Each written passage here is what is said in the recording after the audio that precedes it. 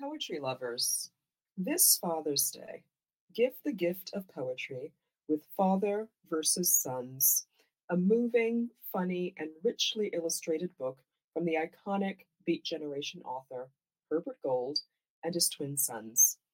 Father versus Sons, a correspondence in poems. This is Claire Wamenholm reading O. Once there was an opening, an operation, out of which oared the ocean, then oyster and oyster catcher, opal and opal-crowned tanager. From ornateness came the ornate flycatcher and ornate fruit dove. From oil, the oil bird. O is for opus, the Orphean warbler's octaves, the oratorio of orioles. O for the osprey's ostentation, the owl and its collection of ossicles. In October's ochre, the orchard is overgrown with orange and olive, oleander and oxlip, ovals of dew on the oat grass.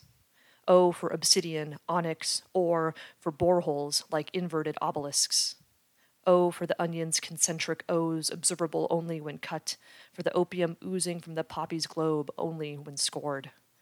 O for our organs, for the os of the cervix, the double O's of the ovaries plotted on the body's plane to mark the origin.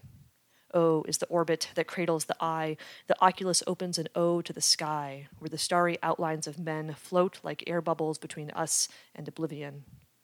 Once there were oarfish, opal eyes, olive flounders. Once the oxbows were not overrun with nitrogen.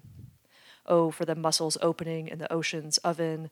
O for the rising ozone, the dropping oxygen, for algae overblooming like an omen or an oracle.